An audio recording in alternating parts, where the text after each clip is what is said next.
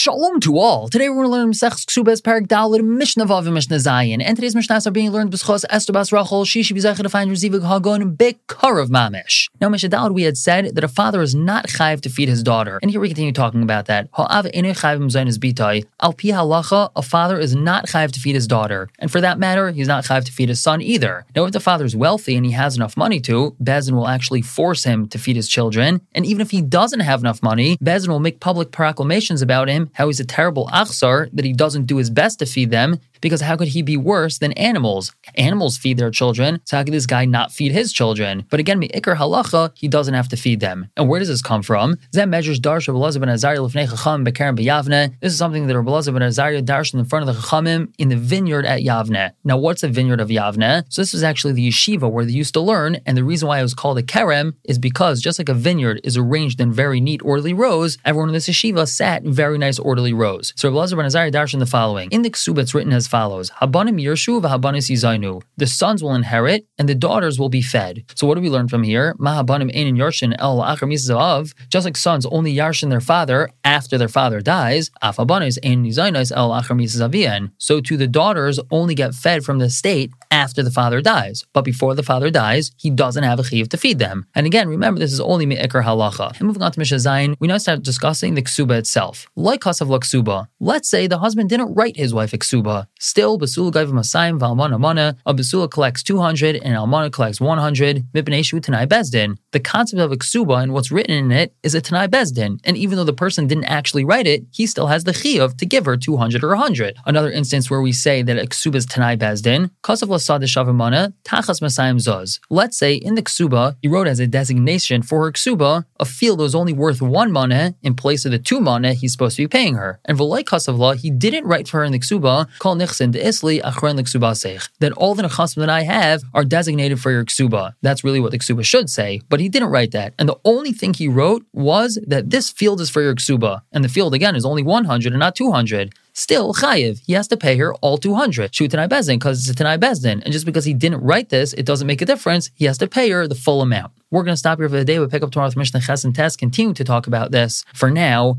everyone should have a wonderful day.